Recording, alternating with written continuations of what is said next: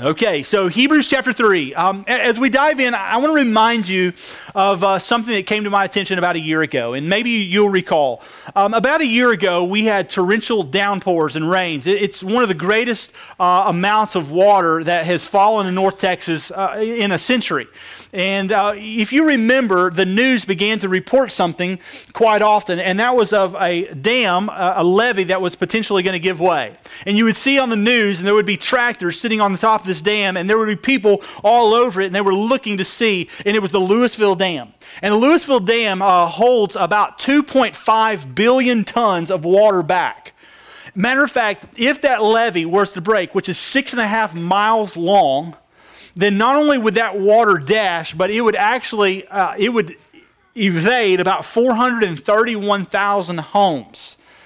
It would make its way down the Trinity River, and it would flood multiple parts of Dallas, but the main part would be heading down the Trinity River right towards downtown. Things like the Bush Turnpike, LBJ, all of those things would be affected, and literally hundreds of thousands of lives would not only be displaced, but thousands of people may lose their life. Now, what's interesting is that if you began to really look at this idea, you would hear that it was first reported that because of the torrential downpours, there's a huge problem in this levee. But after initial reports kind of broke away, people began to do some research, and they began to discover that, in fact, it wasn't a torrential downpour that was causing the problem. It was actually an erosion that had been taking place over several decades. Now, the dam was built in 1955. But the problem was this. Instead of repairing the breach, they thought it'll be fine until some catastrophic events happen. And honestly, let me ask you a question. How long do we wait before we deal with some things in our life? Right? Like your car's broke down. You're like, hey, I'm not going to really worry about that. I'm still getting around. It's not until when it falls apart that you begin to deal with it. So what they did is they began to look at this dam and all the problems that it may cause. And then it was reported, and matter of fact, one of the Corps of Engineers said, yes, we do indeed have some struggles. And then this is quote from an article in the Dallas Morning News. The Corps tells itself about the dam is different than what it tells the public. Matter of fact, here we go, quotes. We want to get the message out there that there is a potential for something bad to happen. But we don't want to unduly panic the public.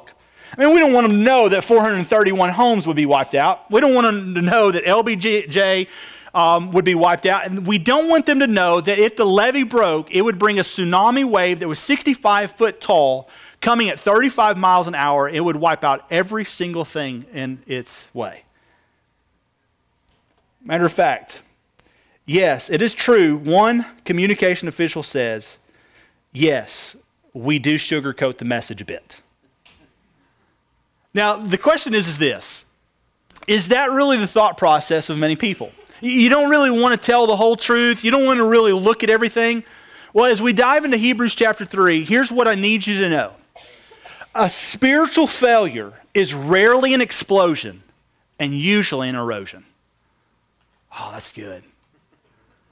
Spiritual failure is rarely an explosion and usually an erosion. What that means is the things that you deal with in your life don't just happen because of circumstances. It's not just one big monumental thing that gave way to your life. Your marriage didn't fail overnight. Your finances didn't just come to an abrupt halt overnight. It's been a pattern of things that you have been doing for sometimes months, years of your life. It's not spiritual failure happening in one huge explosion. It's usually an erosion. And so as we dive in today, I got to ask you the question in chapter 2. Have you anchored yourself in God and His purposes, or are you drifting? Or in chapter 1, are you stumbling on Jesus or are you standing on Him? Because there's a huge difference between standing on Jesus, being anchored on Jesus, and avoiding spiritual erosion. But for so many of us in here, when things happen in our life, we look up and we oftentimes are shocked. And we would even let people around us, we would say, I don't know what happened. It would be like the Corps of Engineers in the Louisville Dam. Yes, this incredible catastrophic event has led to an erosion. No. There's been erosion for decades, but we're just now talking about it with everyone. And so in Hebrews chapter 3, verse 1, it says, therefore, holy brothers, speaking to us. And anytime you see a therefore, which happens over and over and over again in Hebrews, you need to know what it's there for, okay? And so it causes you to look back. And in chapter 2, we know that we are Christ's brothers. And so get this, God, the Father, adopted us into his family. We are the sons and daughters of God being adopted. Israel is his legitimate son. So God calls Israel to be his sons. Yes? He adopts us as sons and daughters. So he gives us an opportunity to be grafted into the family. Now, really interesting. In Hebrew tradition, a father can disown his own son, but he cannot disown someone he's adopted.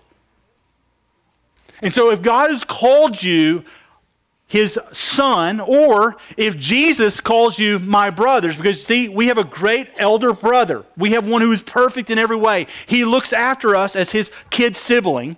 He paves the way to the Father. We've been adopted. We are his brothers. We're a part of the family of God. We cannot be disowned. You can't somehow lose your salvation. You can't fall from grace. Why? Because if you don't earn grace, you can't fall from grace. If you have no part of playing a role in salvation and earning it, then how can you lose it?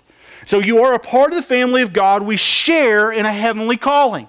It means that our home is not here, that it's something beyond, right? We struggle with that though, don't we? All of us men in here. Hey, baby, what are you getting me for Father's Day? Ladies, you ready? Isn't your eternal dwelling enough?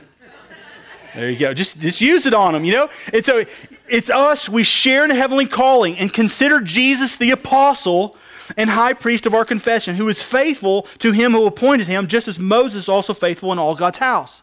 And so now the Hebrew writer, he's writing to this group of Hebrews, and one of the things that you need to know about all Hebrews is that they know exactly who Moses is. Moses is the guy who brought them out of 400 years of bondage and slavery in Egypt.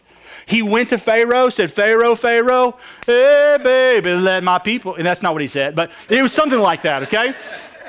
And so he says, hey, let my people go, and Pharaoh said no, and so there was 10 different plagues that take place. Finally, after taking the firstborn son, Pharaoh goes, okay, I relent. Moses took all the people of Israel out of Egypt, and they headed towards the promised land.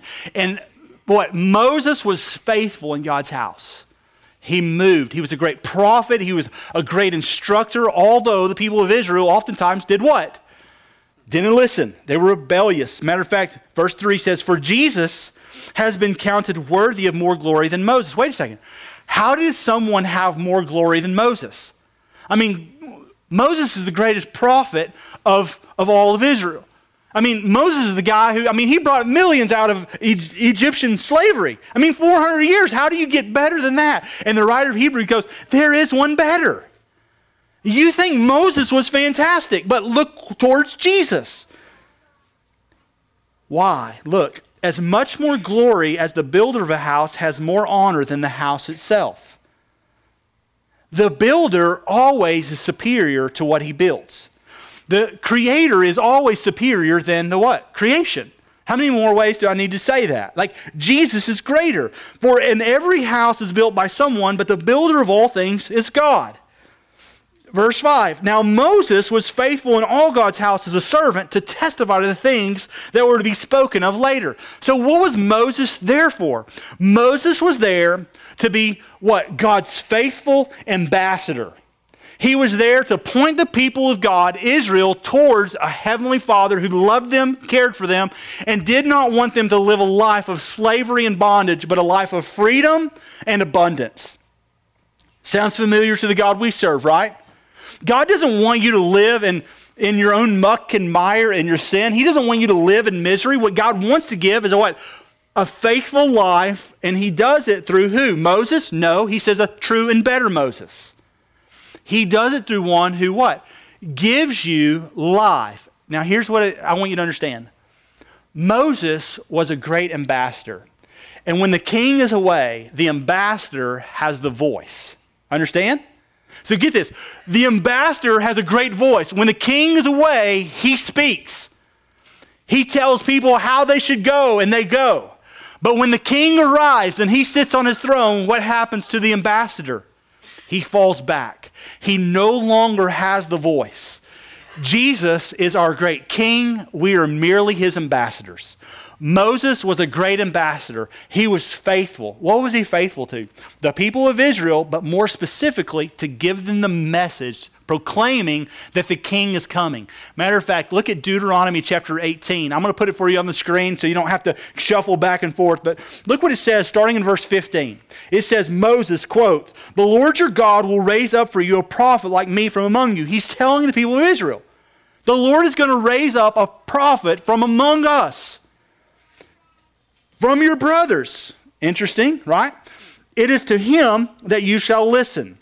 Just as you desired of the Lord your God at Horeb on the day of the assembly, when you said, 'Hey, let me not hear again the voice of the Lord my God or see this great fire anymore.'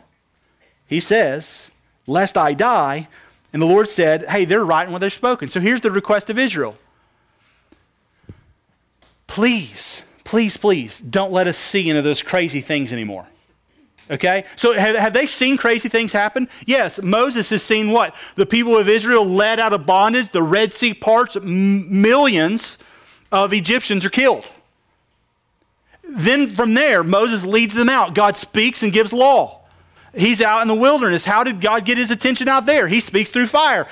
How does he lead them through the wilderness? What? Pillar of cloud and fire. And you know what the people of Israel say? Is there any way that God can just maybe speak to us without fire? Like, can we do something besides burning bushes? Clouds of smoke? See, like some of us, that's our biggest problem. Like, I don't know if God exists. I need to see fire. And the people of Israel said, no, we've seen fire and we don't want to see fire anymore.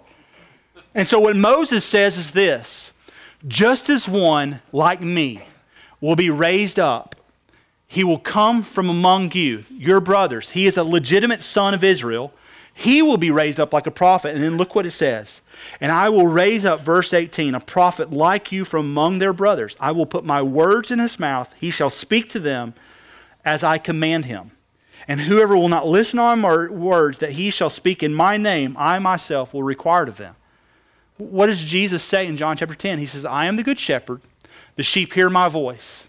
And the sheep that hear my voice, they what? Follow me.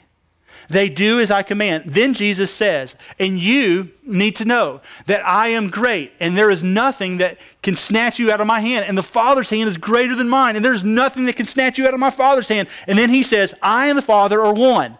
So here's the picture. The king is on the scene. Just as Moses spoke about, he has arrived. It is not an ambassador. It's not merely a voice of God. It's not some prophet of God. It is the Son of God. He has all authority, all dominion, all power, all life, all things created by him, for him, are what? Here. He is the fulfillment of all things, and he has arrived on scene. Do you get that? And so just as Moses has been faithful, Jesus has been faithful. In verse 6, it picks up the idea and it says, "And Christ is faithful over God's house as a son, and we are his house." We are his house. There's the emphasis. You got it? We're not merely a temple built by human hands. Like that's one of our biggest problems here in the church. Like, oh man, don't run in the church. No. We're not in the church. This is a building. We are what? The church. We are God's house. God resides in us. That's 1 Corinthians chapter 6, 18 through 20. Don't you know that you've been bought with a price and you're not your own? You and I are the temple of the Holy Spirit. And so here's the picture. He goes, just as we have a son who is faithful over God's house, we are his house. And indeed, we should what? Hold fast. And the idea is to bear down, to cling on. Hold fast. Our confidence and our boasting and our hope. It's to stand on Christ. It's to anchor ourselves on him. And men, can I just ask you a question? How are you doing in that area? Are you anchoring on God and his hope? Is the supreme confidence that you have in you or in him? Because one of the greatest things that you and I struggle with as men is confidence in our own self. Hey baby, I think you turned the wrong way. No, I didn't. I know exactly where I'm going. Ever done that? No. Ladies, you need to know that one of the greatest things that you can give your husband is confidence. Like more than a tool set, he needs to be affirmed. He needs to know that there is great worth and great value. But one of the unprecedented mistakes that we oftentimes make with men is that we affirm their worth and their value so much that we actually lead them to believe that they are our hope and our refuge. And you got to really understand that the only way they can lead you well is to be led by someone well. And the way to be faithful in God's house as an ambassador is to listen to the king. Why was Moses so faithful? Why is he regarded as such a great prophet and a person of God? It's because he listened and he obeyed. He led the people well. And so he is faithful. Husbands, is your confidence in your boasting in you, your abilities, your talents? Man, I'll work really hard. I mean, that's some of the greatest things you say. Man, my wife better be glad she got me because there's not another man that works as hard as I do. Where are you putting your confidence? Where's your hope? And there's nothing wrong with working hard. There's nothing wrong with being faithful and diligent. But listen, do not put a false hope or an idea in yourself, your confidence, or boast in you. Our boasting comes in what? The builder of the house, God's faithful Son, Jesus Christ. Amen? And so because of that, there is a rest for the people of God. So verse 7 says, therefore, as the Holy Spirit says, today if you hear his voice, don't harden your hearts. Now, what's interesting is the writer of Hebrews is quoting a passage from Psalm 95, verses 7 through 11. And he's actually reciting the psalmist, but the psalmist is taking this from Deuteronomy and Exodus. Now, let me tell you the picture real quick. The people of Israel are in bondage for 400 years. God sends an ambassador to get the people out of bondage and lead them to a new life. And that new life is going to be fulfilled in a place called Canaan or Palestine. It's the promised land is what the scripture says. It's God's great rest for the people of Israel. It's what he told Abraham about in Genesis chapter 12. He said, Abraham, if you'll follow me out of the Ur of Chaldeans, then I'll lead you to a new land. I'm going to give you land, blessing, and people. I'm going to bless those who bless you. I'm going to curse those who curse you. You got the picture? He goes, I love you. You are going to be my legitimate sons. I'm going to care for you. But when you rebel against me, I'm going to punish you. And so here it is. Moses goes. He gets the people out. They're cheering. I mean, can you imagine 400 years of hardship, misery, being enslaved, working harder than you should, and finally hope is arriving. God told Moses, I have heard the people's cries. I have heard their tears. I've seen their tears. I have heard all of the things going on. I'm sending you. He rescues them out. Here they go. They are heading to the promised land. They are going to see God move in mighty ways. And about a month in, they go, Moses, what were you thinking bringing us out here? Now, can you imagine being Moses? Excuse me? What are you referring to? Well, we remember all the leeks and the melons and the onions and, oh man, all those good things that we ate in Egypt. And all we got's manna, dried up, like what is this stuff? It's like you know what I mean? Like a rice cake, you know what I'm talking about? The only problem is there's no peanut butter to put on it, you know what I mean? And so it's like God loves us, and why are we eating this stuff? And why is it every single day? Like, isn't it, if God's good, isn't there anything more creative than this stuff? I mean, what do you call this? Like, what is that? And of course, they become what? Stiff-necked, rebellious people. Verse 8, as in the day of the testing in the wilderness. Do you see this? God just rescued them, 400 years of slavery. A month in, they're complaining about what God has done. God, really? Is this the best you've got for us? Then look, where your fathers, what? Put me to the test and saw my works for 40 years. The writer of Hebrews is simply reminding the people, do you remember about the wilderness? And so here's the wilderness. They're in the wilderness, they complain, and God says, you want quail? I'll send you quail. And so guess what? All the older generations begin to gorge themselves on quail. And then all at once, it's like they choke on it and they die. Hold on, what? Is it really in the Bible? No, I made it up. No. This is in the Bible.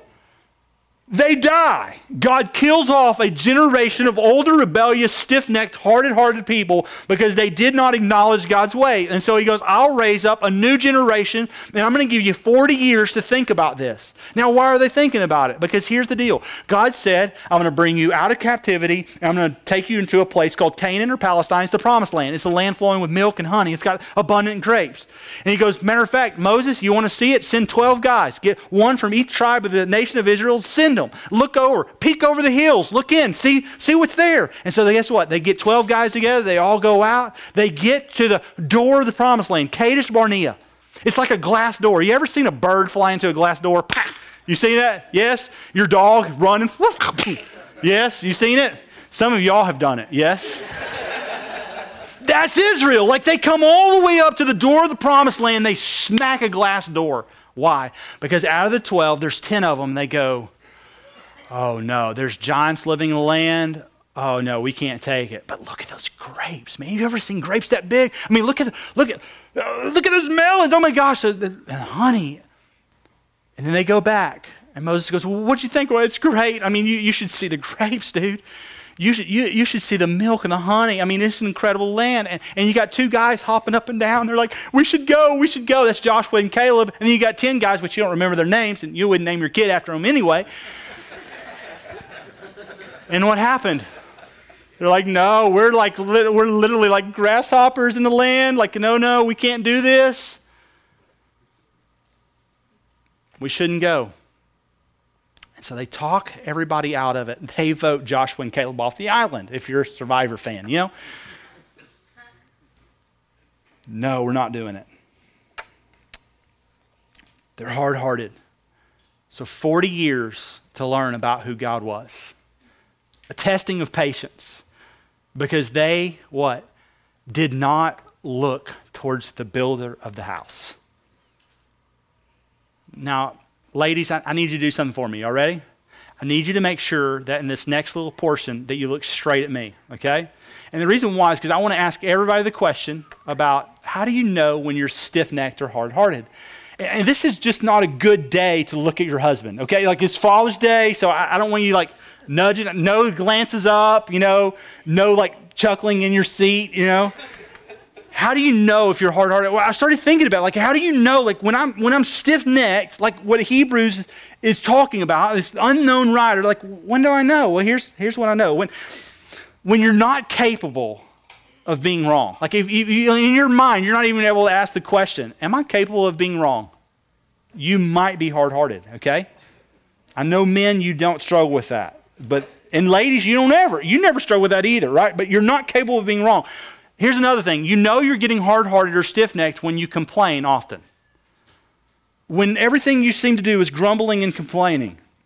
They're doing what? They're taking up a building initiative. No, just kidding. That might be us, okay? We lack humility. We don't ooze grace. We lack humility. Problems are rarely ever our fault. We always blame shift. It's always someone else's fault. They did that. If it wasn't for them, I wouldn't be this way. We struggle mightily with forgiveness. We'll say that we'll forgive you, but we really won't. Like we kind of have a Rolodex, and it's a mile, probably 10 miles long, and you just keep bringing it up. You know you're hard-hearted or stiff-necked when you struggle with that.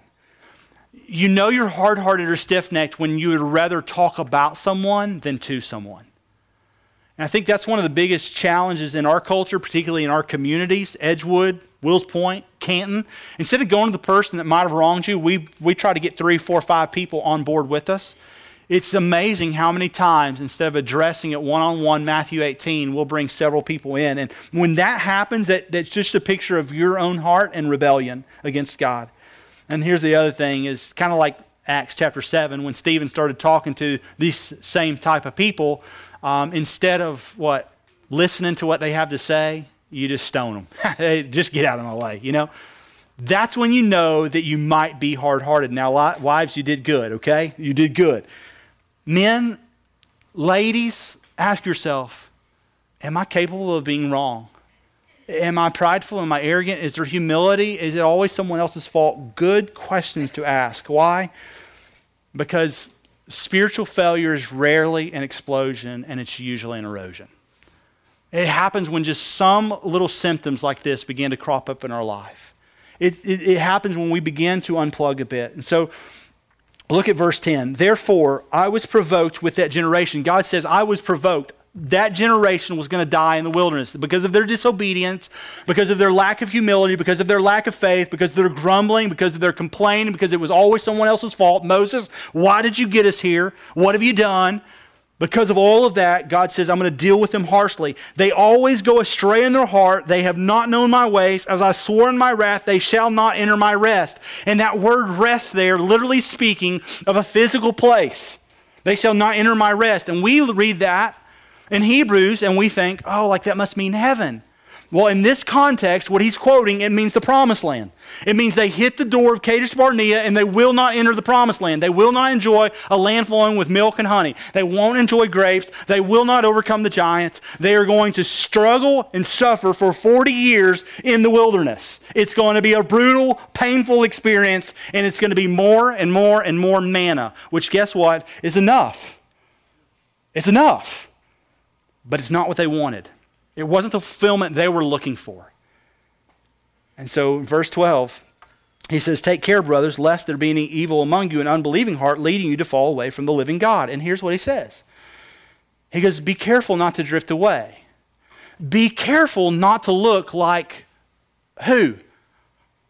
Them. Who? Your forefathers, the people of old. Now catch this. Crazy awesome. The writer of Hebrews is writing just prior to 70 AD. About 40 years after Jesus' life, death, resurrection. How long did they struggle in the wilderness? Hold on. Like, it's confusing, right? How long did they struggle in the wilderness? 40 years. Now he's writing, this unknown author, to a group of Hebrews who's struggling. Do we put our trust in Jesus? Is he really enough? Is he greater than the angels? Is he greater than Moses? Or is he just some mortal man? Did he really forgive sins? Did he really give us new life? I mean, did he really die? Did he really resurrect? I mean, come on. And the writer of Hebrews is saying, yes, you've had 40 years. 40 years to look at this. You've heard about his death, his burial, his resurrection. He appeared to many. You've seen the church flourish. You've had 40 years to think about it. And if you're not careful, you won't enter his rest. 80, 70, Nero persecutes the church. The temple's destroyed. The city goes up in flames. He blames Christians. They scatter. Get this. From that day on, they have never had what? Sacrifice, again, as a means of worship in the Jewish culture. Why not? Because God says, I'm going to give you 40 years to contemplate such things, and then I'm going to wipe out all your system, and you will know without a shadow of a doubt that there is no sacrificing. You will no longer need a high priest because you have the great high priest in Jesus.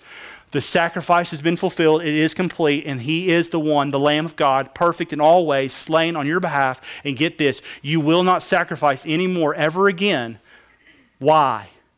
Because the great sacrifice has arrived. He's fulfilled all things. And so you may ask yourself, so you're telling me the Jews don't sacrifice anymore? No. And you know why? Because they don't have a temple. No, bigger. Because God's not going to let them worship something that's not true.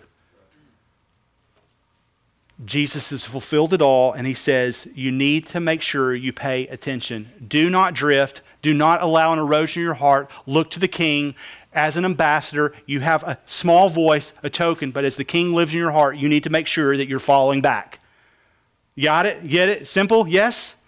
Yeah? Yeah? Oh, hey, the little grunt, man. Yeah! Yeah! So here it is. Let me kind of wrap this up. I went to college. I was 18.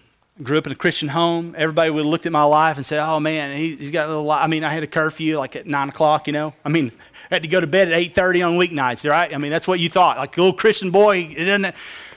I go to college, and what's ironic is I end up in a dorm room full of dudes like from Houston, and they're like H-Town. I'm like, oh, okay, awesome. I'm from like WP or something like, yeah. I'm like, yeah. And like, I didn't even understand it, like this culture. My roommate, get this, is a Jew of all people. He's a Jew. Christian boy, Jew. I read my Bible, and he's like, why do you read your Bible? I'm like, aren't you a Jew? He looked at my life and wondered, why am I praying? And again, I'm like, aren't you a Jew? And he was a Jew when it came to Yom Kippur or Hanukkah. And what that really meant is in the morning he would get up, and before he went to class, he'd make a call or two, and he would call a few friends, and he'd go, Happy Hanukkah. And I was like, so is that all y'all do? Yeah, I'm not really a practicing Jew. We don't really, I'm not really. I'm like, well, what are you? Well, get this. The more I was around him, the more I was around that culture, the more I really began to kind of drift myself. Like I began to do things that I wouldn't normally do. I was kind of protected, a little bit sheltered. I was around church people because of our schedule, or at least an excuse a stiff-necked, hard person would do with blame shift, make an excuse because of our football schedule, because of our traveling, because of all the practice. I couldn't really get connected to a church. And don't get me wrong, I wasn't going to go to one of those little, campus fellowships where those little nerdy Christians got together. Now, that's not me, right? So I'm not going to do that. And so guess what? I disconnected from God and his people, from prayer. Before too long, the Jew over here had talked me out of reading my Bible. My language began to change. The people I hang around, the decisions were, I began to look much more like what? Everybody else in the world. I had drifted. And what's interesting is I get about 6 months in, it's about January of that year, and I get a phone call from my pastor at home. He's like, hey, how are things going? I'm like, they're great. They're great. Okay, awesome. Hey, you mind if I come and take you to lunch? I'm like, no, that'd be great. That'd be great, right? So I give in, and he comes. He drives 45 minutes to take me to lunch. He takes me to Brahms. I remember sitting there. And I knew what the meeting was about. You know what I'm talking about? Like, it's like an awkward meeting, like with the pastor, and I know what it's really about. Yeah. And he nudged me gently, but more than anything, he asked me some questions, and it was a turning point in my life. And here's why. Because he wanted me to know that, Brandon, if Jesus is your chief cornerstone, and as Peter says, you've become a living stone, then he said, you can't merely continue this course. He said, man, there's an erosion taking place. And to this day, I'm pretty sure that my parents called him and put him up to it. I'm not sure. I can't prove it. But the bottom line is everybody who knew me, they knew I was drifting. They knew I was altering course. They knew that my heart was being hardened, that I was becoming stiff-necked and rebellious. And so I want you to know that it happens, and oftentimes it's a slow fade, as Casting Crowns would say. It's an erosion. It's not just one day everything blew up in my face. No, it's time after time after time, decision after decision. And so the question is, what do we do about it? If there's an erosion, if we're drifting, or if we're stumbling on Jesus, how do we fix that? Where do we move? Well, here's the awesome thing is the writer of Hebrews tells you. Here's what he says. Play on words. Verse 13, but exhort one another every day as long as it's called today. So he goes, hey, today don't harden your hearts. He goes, as long as it's called today, you can do one or two things. You can harden your hearts, you can drift away, or you can erode, or you can build your foundation on the solid rock of Jesus Christ. You can cast out that anchor. It's your choice. One is difficult and one's easy. Which one's easy? It's easier to drift and it's easier to erode. It's a lot harder to go repair a breach. It's a lot harder to focus the time and attention that your marriage or your family or your finances need. It's a lot easier to get lazy. It's a lot easier to drift and sit in a tube and walk your way down the beach than it is to anchor yourself. And so he says, exhort one another as long as it's called today, so that none of you, what? Would be hardened by the deceitfulness of sin. He goes, so that you don't lose what? Who you are in Christ. And then he says, for we have come to share in Christ, if indeed we hold fast to our confidence firm to the what? end. As it is said, today, if you hear his voice, don't harden your hearts as in the rebellion. You see what he said? First Peter writes it this way. He says, stay sober-minded and alert. Why? Because the enemy prowls around like a roaring lion looking for someone to devour. Look, he wants to devour you. You know how he devours you? Do you know how he attacks us? When he gets you isolated, when he gets you confused, and when you're not sober-minded and alert. Listen. The reason that you need authentic community is not so that we can check a roll around here. The reason you need authentic community is so that you don't drift away. And if there is not someone encouraging you to stay fixed on the anchor of your salvation, then guess what? You'll drift away. If it wasn't for that phone call and that lunch at Brahms, there's no telling where I would be today. Like, it is that big of a lunch. You need to know that if there wasn't someone who called me, regardless of the decision that I made when I was 17 to go into ministry, I could have drifted, and I wouldn't be pastoring people today. He called me back. He said, Brandon, where is the hope you have? Where are you going to put your anchor? And so that's my call to you. Are you hardening your hearts? Are you drifting? Are you allowing an erosion to take place? And then verse 16, he finishes, he says, for those who heard and yet rebelled, was it not all those who left Egypt led by Moses? And with whom was he provoked for 40 years? Like who was God provoked in with his anger? Was it not with those who sinned and whose bodies fell in the wilderness? He goes, it was the ones who grumbled and complained. It was the stiff-necked, hard people. That's what happened. And whom did he swear that they should not enter his rest, but to those who were disobedient? So we, see that they were unable to enter this place because of unbelief. Now look, he flips it. Get this. You ready? And I'm going to close right here. The people of Israel did not enter a rest, the promised land. He says it's much more severe for you. When you don't put your faith in Jesus, you don't enter into the rest, and that word changes. And it's not merely speaking of a rest like a place and time, Canaan. It's speaking of an eternal hope in Jesus Christ. Meaning, you want a heavenly dwelling. You want somewhere to be for all the ages to come. He goes, you are not going to enter into that rest without Jesus. Do you see it? He goes, the old times, the people of old, they wanted grapes and honey, a place flowing with milk. But he goes, now we should want an eternal dwelling, a heavenly home provided for us in Jesus the Son. Don't turn back. Don't erode. A spiritual failure is rarely an explosion and usually an erosion. It is a drifting from the one we call our eternal hope. His name is Jesus. He's the builder of the house. He is the vine and we are the branches. He is the bridegroom and we are his bride. He is the head of the body and we are the members of his church. He is the king and we are his ambassadors. His name is Jesus. Hold fast. Men, ladies, would you do an honest assessment and say, am I holding fast? I mean, honestly, how committed are you to the people of God, the Word of God, the prayer of God? How much work is the Spirit doing in your life? If it's not happening, then you need to go, wow, hey, it's been breached and I need some repair. You call upon God, you ask, seek his forgiveness, and then guess what? You call the people of God and you say, hey, I need to get some people around me. It's time to put some sandbags in the breach. That's what happened. The Louisville Dam, they found the sand boils and they began to stuff bags in it. And it created a suction, and that's the only reason that dam did not give way last spring. They did something about it.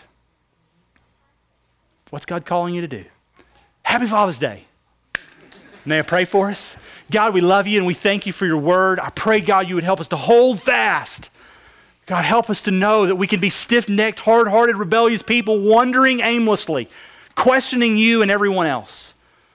Or we can look to you as the author and the perfecter of our faith. The Alpha and the Omega, the first and the last, Jesus, the King of all.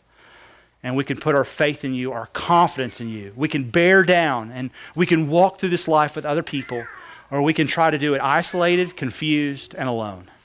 And that's not what you created for us as the church. And so I prayed that we'd know that and hold to that. In Jesus' name, amen. Y'all check this out.